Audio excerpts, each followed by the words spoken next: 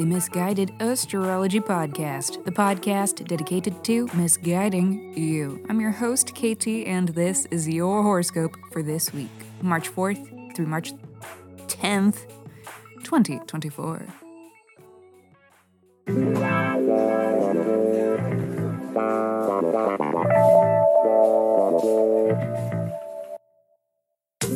Welcome back to the podcast where I don't know you, but it might seem like I do, because I am sharing musings that are based upon the sun and the moon and the planets and the shit.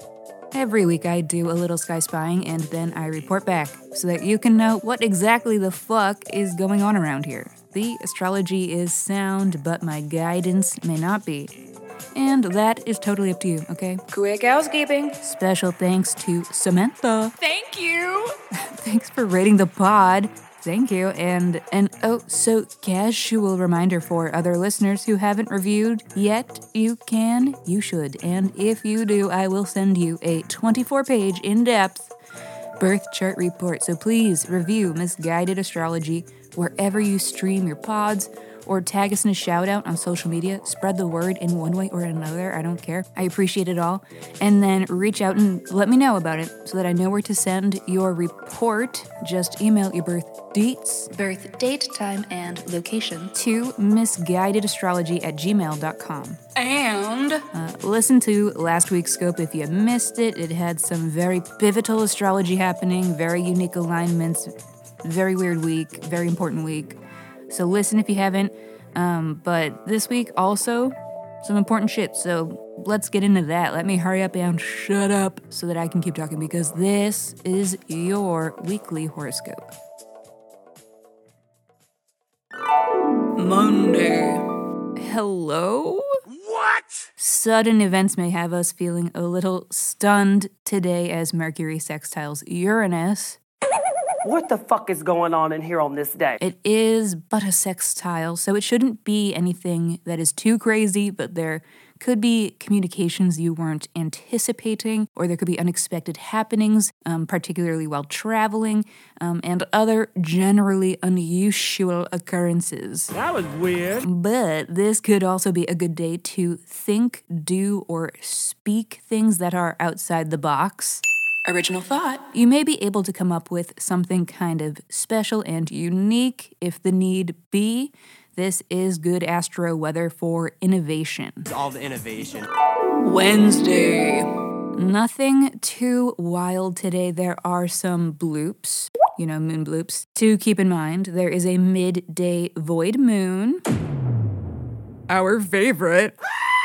You may recall from last week, which had a lot of void moon bullshit going on, that this is a window of time that can feel listless, a period that is difficult to be productive within. He ain't going nowhere. It is a good time to walk the path of least resistance, and then once the moon's void ends, the moon runs smack into Pluto, which is a little gnar, where we might be our own worst enemies with the negative self-talk.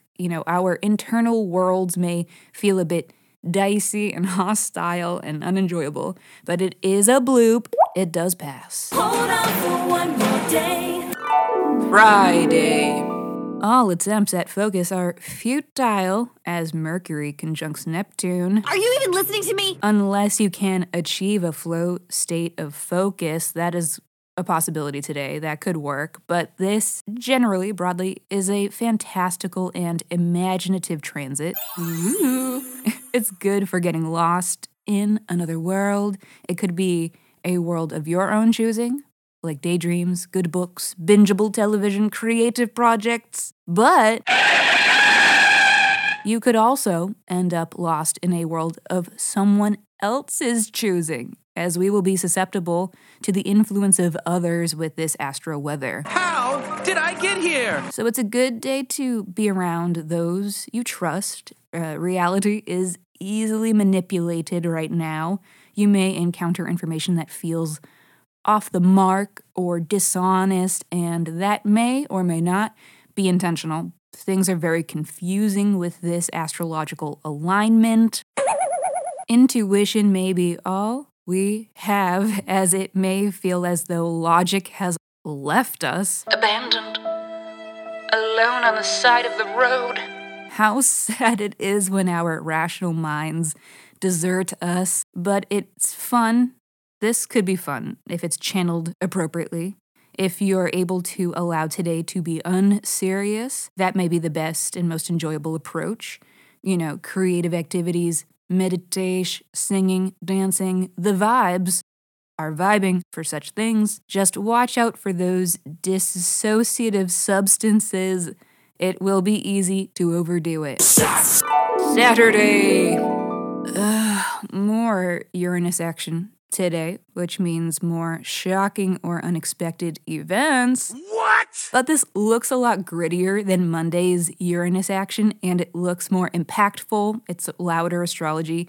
There is a Mars-Uranus square, a formidable sort of vibe.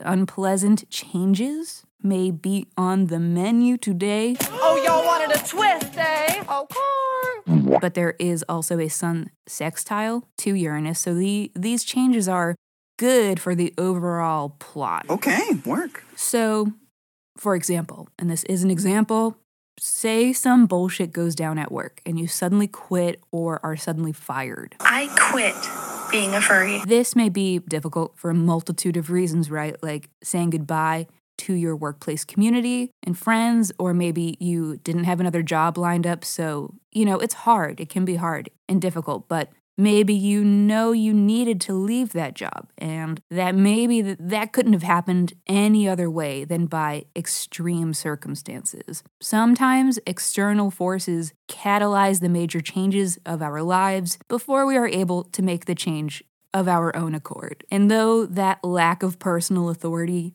sucks, Not this. it ultimately works out in the end. Not always, but sometimes. And that is what this combination of transits is giving. It's giving. It's acutely miserable, but broadly beneficial, which is really intriguing when considering tomorrow's Sunday Pisces new moon. New moons, new beginnings. This is a period of conception, an occasion when you may be making an initial move towards something, taking first steps towards something. This new moon is cohabitating with Saturn and Neptune, which implies that there is the opportunity to make tangible something that has been abstract, making moves toward making something real that has just been a thought or hope or wish. Like the materials to make a dream a reality have finally become available.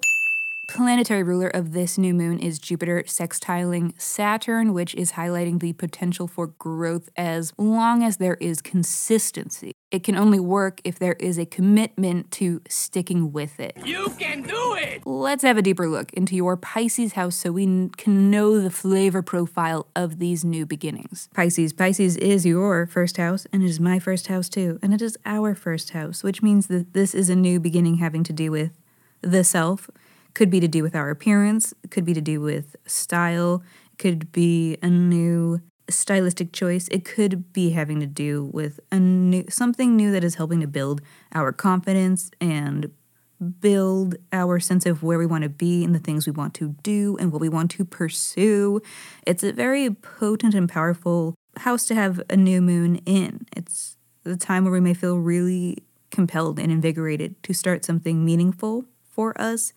This will be very impactful for people whose ascendant degree is near 20 degrees of Pisces.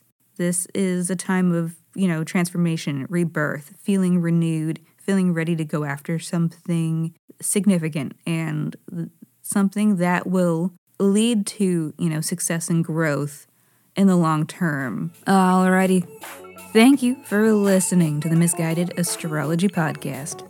I'll see you next Sunday. Mwah. But